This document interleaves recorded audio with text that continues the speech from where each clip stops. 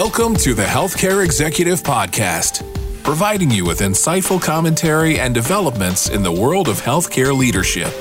To learn more, visit ache.org. And without further ado, your host, Chris Caraggio.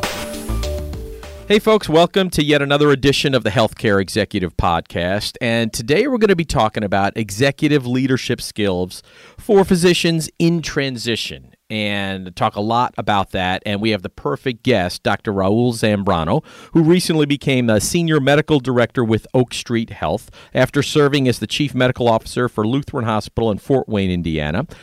He also serves as a senior consultant for the national faculty for the Greeley Company. Now, previously, Dr. Zambrano served with the U.S. Department of Veterans Affairs in multiple physician executive roles.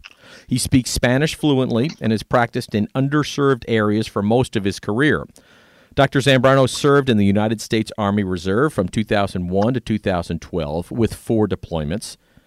He received his bachelor's degree from Columbia University, a master's of science degree in chemistry from the Massachusetts Institute of Technology, and his medical degree from the College of Physicians and Surgeons, Columbia University. He is board certified in family medicine and Lean Green Belt certified. Dr. Zambrano is board certified in healthcare management as an ACHE fellow and was a 2015 Dolan Executive Diversity Program Scholar. With all that, let's welcome in Dr. Raul Zambrano. Doctor, thanks for being here. Thank you very much, Chris. Glad to be here and glad to have this time to talk to you about transitioning. Yes. And like I said, you're the perfect person to talk to, right? About that. No question, huh? I think I could definitely help contribute. Okay, so let's just dive in. Let's do it. So transitioning, first of all, are you still practicing as a clinical physician right now, or have you transitioned fully over to executive leadership? So I actually still do practice as a family physician. Oh, okay. How much time? How much time do you do that during the week? So it's usually 2 clinic days. Got it. And then the rest is traditionally administrative time. Mm-hmm. And I'll tell you, I think for people listening, that's a huge decision to make in your career path. Yeah. But most importantly, it's a really personal one.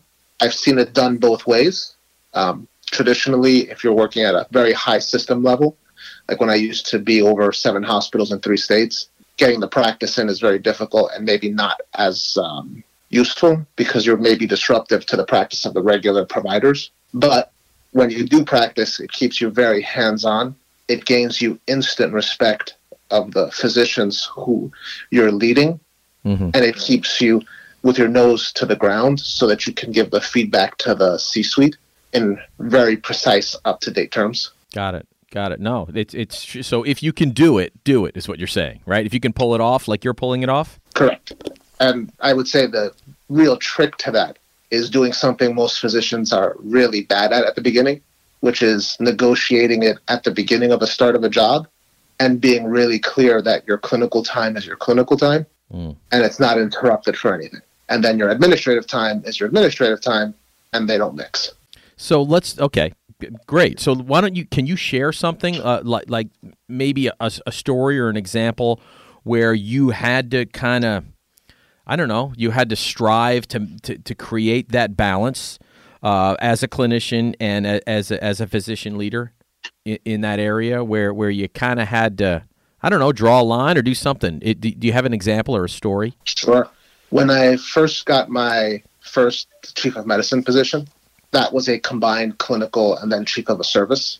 It wasn't well delineated. As many physician leaders will know, there's a job description, which basically should say duties as otherwise specified, because the expectation is that you're a full-time clinician and a full-time administrator, so it comes out to a 2-point FTE. During that process, as I began working the chief of as I started working the chief of medicine position, I began to realize I had time for nothing. I couldn't keep up with stuff. I was beginning to feel like I was failing both with the clinical side and the administrative side. So I was very fortunate to have a mentor who came to me and said, "Hey, what's going on? How's it going?" I said, "It's terrible. I can't get everything done. This is really impossible." Not enough hours in the day, literally, right? Exactly. Not to mention, you're beginning to get burnt out because you're beginning to cut into your personal life to try to keep up with everything. And what this really fantastic mentor said to me was, you know what, have you ever taken a time management course? And I said, I don't have time to take a time management course. That's a comedy bit right there. Yes, Yeah. yes. And he says back to me, he said, no, actually, you don't have time not to take a time management course. Long story short, I went to the time management course, and for the first time in my career as a physician leader, someone sat me down and said, the single most important thing you do with your time is control where you invest the time. I see. They taught me how to schedule things and then to have sincere discussions about now delegating. Because another big transitional moment for many physician executive and physician leaders is switching from coach, give me the ball, because you traditionally get promoted because you accomplished lots of stuff, to let me manage a team. Let me lead. Let me switch from being a manager to a leader who sets a vision and goal. And part of the time management was being able to say to my boss out front, okay, look, we're going to do this 2 half days a week. During those 2 half days, unless it's an emergency, the joint is showing up, no one's going to interrupt. The hospital has to be able to run without phone calls or me being pulled out. You talk to your executive assistant, you make sure that time's sacred. What happens is there's some interruptions at first, and your instinct is to want to say, coach, give me the ball and fix it. And then what you learn is that as people begin to respect that boundary, it's okay. You didn't personally fail because you didn't actually manage to get to everything. And that's how you begin to really slot it in and learn, I would say, the really important time management skills that serve you well as you start getting onto much bigger assignments or running whole hospitals or multiple hospitals across the system. I think that's a great piece of advice. Anybody listening that's in your position or about to be in your position in a transitional role, I think that time management thing is just so valuable, right? Everybody should have that, right? You got to have that right there in the front of your mind going into something like this. Because like you said, doctor, you got 2 full-time jobs. You got to make it work, right? Absolutely. And then you really have to also learn how to have that conversation with your boss up front. Yes. Yep. Because believe it or not, what I found out was I had never expected that my boss would be okay with me setting that sort of limit. Because as a physician, we've been on call. We're used to taking the calls at night. If a patient needs us, we drop what we're doing and we go. So the other piece of that is learning how to have those crucial conversations up front and negotiate with your boss and feel it's okay and not feel guilty that you're saying, you know what, I'm separating out my time specifically for this and this. Got it. Great stuff. Are there any, from your perspective, are there any industry sort of trends right now that an emerging physician leader has to know about? Anything specific? I'd probably say there's 3 big things that I keep an eye on right now with my full attention. One is clearly the quality versus cost. Our biggest contribution as physician executives and leaders is to be the balance point between managing high quality and keeping the cost reasonable, because if not, as they say, no money, no mission. So it's, okay, how do I keep the quality high? How do I balance that with making sure that it's financially responsible? And then how do I engage the physicians to come on board with that? Second part would be that engagement and empowerment. Right now, for better or for worse, my experience over the last 5 to 10 years has been that there is a lot of physician disengagement. They feel like they don't have a voice, that they can't contribute. When the reality is, when they engage, some of the best results are seen. Like, I think about a year ago, I even saw an article in Becker's that said that ACOs that are led by physicians do better than those just led by hospitals. Who would have thought that if the people doing the work were involved, you might get better results?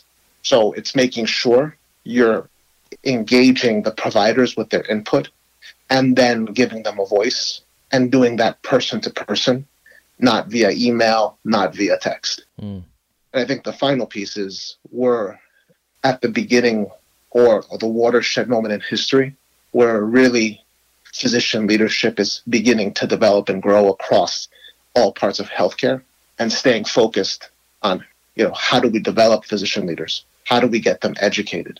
Docs come out of residency very well trained to handle patients in clinics. They do not come out well trained to handle HR, compliance, regulatory issues, accreditation issues, or even how to manage multidisciplinary teams. So I think a lot of focus also has to be on recognizing that as the jobs grow, and I always joke that on any given week there are more physician leader jobs than there are actual qualified candidates, in how do we continue to develop the leaders that are required. Got it. So for you, though, I would imagine that balancing act of coming out of college, coming out of your background as a physician, you were ready for that. For the executive leadership roles, was your time in the Army, did that serve as maybe some great experience for you? Because it was over a decade, right? You served. I would imagine that was such a major time in your life. Did you carry over from your time in the U.S. Army some abilities, some techniques, some skills, some training, if you will, to help you have that edge when it came to leadership? Absolutely. I actually cannot thank the military and the VA for the leadership training.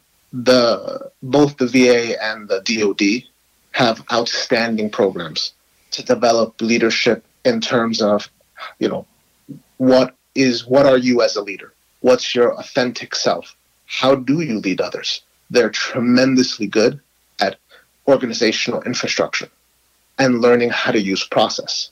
So I would say that between the military and the VA, by the time I transitioned back to the private space, I was already an expert on everything quality. Because with the VA, there are several hundred metrics they've been tracking for several decades, and doing so with lean systems and process improvement and continuous process improvement. On the leadership side, they were taking us out 2-3 weeks at a time to go through formal programs of, okay, how do you handle the press? How do you do HR? How do you handle a negotiation, an HR conversation? So for me, that experience gave me all the administrative that the residency and the clinical had not. Okay, Dr. Zambrano, you're the perfect person to ask this. What would you say to healthcare leaders in different organizations that are considering hiring veterans? Why would it be a great choice? Why would it be a great investment? I think there are a couple of really good reasons. One, as I said, the training was top notch.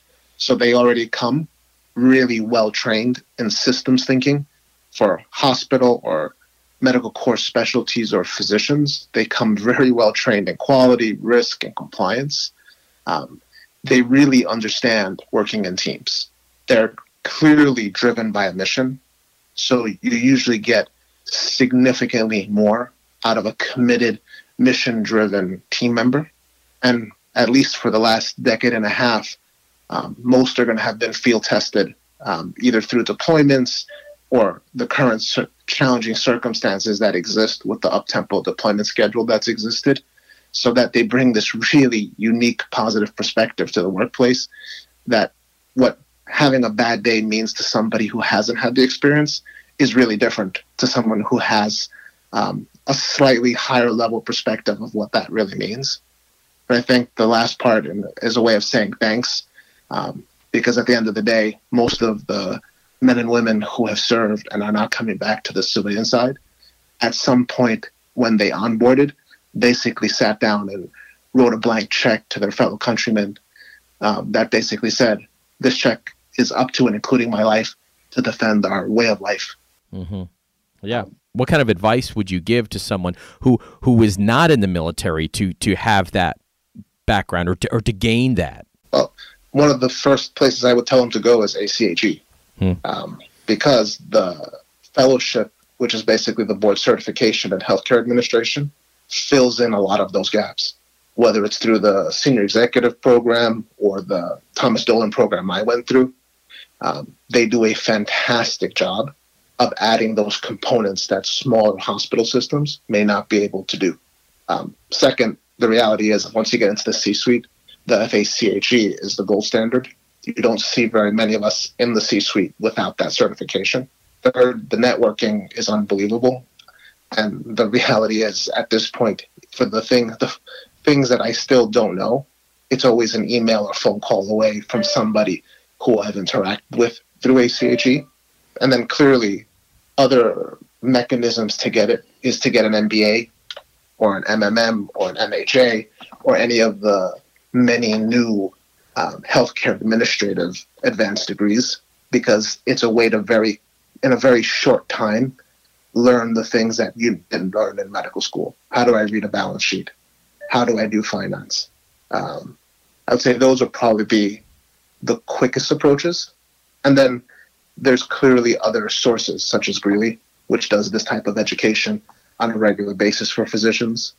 Let's talk a little bit about your personal journey, since you brought up ACHE. Obviously, I was going to bring it up here momentarily, but you jumped in, and I think our audience would love to know, how did you start thinking about being a part of this community, and then what was that journey like for you? So in all honesty, I actually had no idea it existed. As with many things in my career, I was lucky. I was in the VA. I was at the chief of staff level at a hospital, and the medical director I was working with came to me and said, "Hey, you know what? You're really advancing. Look like we really want to grow you. What do you know about ACHE?" And at that time was the second year the Thomas Dolan program had just come out. And he said, "Why don't you apply for this?" I did. And as I started applying to the program, Mr. Welch, who was the medical center director, walked me through what ACHE was. And as he did, I began to realize, oh my God, you know what? This is exactly what I've needed. Because up to that point, that was also early in my military career, so I hadn't had all of the decade of training I was going to end up getting. And I was like, this is exactly what I need for the private side. Got into the Thomas Dolan program, and then it just went off. Was lucky enough to do the SCP program through that. Met a ton of really great people. Got the basic education I needed for maneuvering. And then what I always joke, and the other big physician leadership group in the country for physician executives is AAPL. And they're a fantastic group. But what I always joked was that the reason I went with ACHE, even knowing about AAPL, was that it gave me direct contact with all the CEOs and COOs. And over the last decade, that has been invaluable. Yeah, and you mentioned networking earlier, but isn't it unbelievable the opportunities that ACHE gives regarding networking? I mean, that could make the entire difference in someone's career. Absolutely. Because I hate to say it, my last 4 jobs, I really haven't applied for. It's been someone who said, you know what? This person has an issue. I think this person would work, and they just put you in the conversation. Yep, that's the way it works. That's the way it works in life. What you've been great, Dr. Zambrano. I just want to wrap it up quickly. What's ahead? What's ahead for you? Where are you going to maybe fully transition? Do you see a time where you're not going to be practicing and you're just going to be in executive leadership in that role, or you just kind of keep balancing this? No, for me, I'm going to balance. I think the hardest thing for all physician leaders eventually is to determine their own why and where they're most comfortable. After now coming up on 2 decades of this, the benefit for me is I'm now very comfortable with the things I love and get me up in the morning are seeing patients, being part of the executive team so I can affect care on a much larger scale, and working with systems that really work with underserved groups, whether that's a dual eligible group like we do at Oak Street or veterans in the VA. That's my passion. So for me, it'll always be that balance. But I think for anyone listening, that's something you have to figure out for yourself. There is no right or wrong answer to that. Depending on what you like, depending on what your personality and temperament are like, that decision is made on a case-by-case basis, also based on what specialty you are. Because clearly the trauma surgeon, it's much harder for them to just jump in and jump out because they have to be taking 12, 24-hour shifts. A little bit easier for a primary care physician where you can do urgent care. Well, Doctor, I think the audience benefited greatly from this conversation. the executive leadership skills for physicians in transition was the segment topic, and you hit on that, but so many other valuable things that I think people need to take into account. So we appreciate your time. We appreciate your candor and your insight. Dr. Zambrano, thank you so much for being a part of the Healthcare Executive Podcast. My pleasure, Chris, and really thank you for having me to be able to share a little bit of time and my experience with others. You got it. Thank you, Doctor. And folks, we will see you next time on another edition of the Healthcare Executive Podcast. This has been the Healthcare Executive Podcast, brought to you by the American College of Healthcare Executives. If you've enjoyed the show, please consider rating and reviewing on iTunes or your podcasting app of choice. And for more information, find us online at ache.org.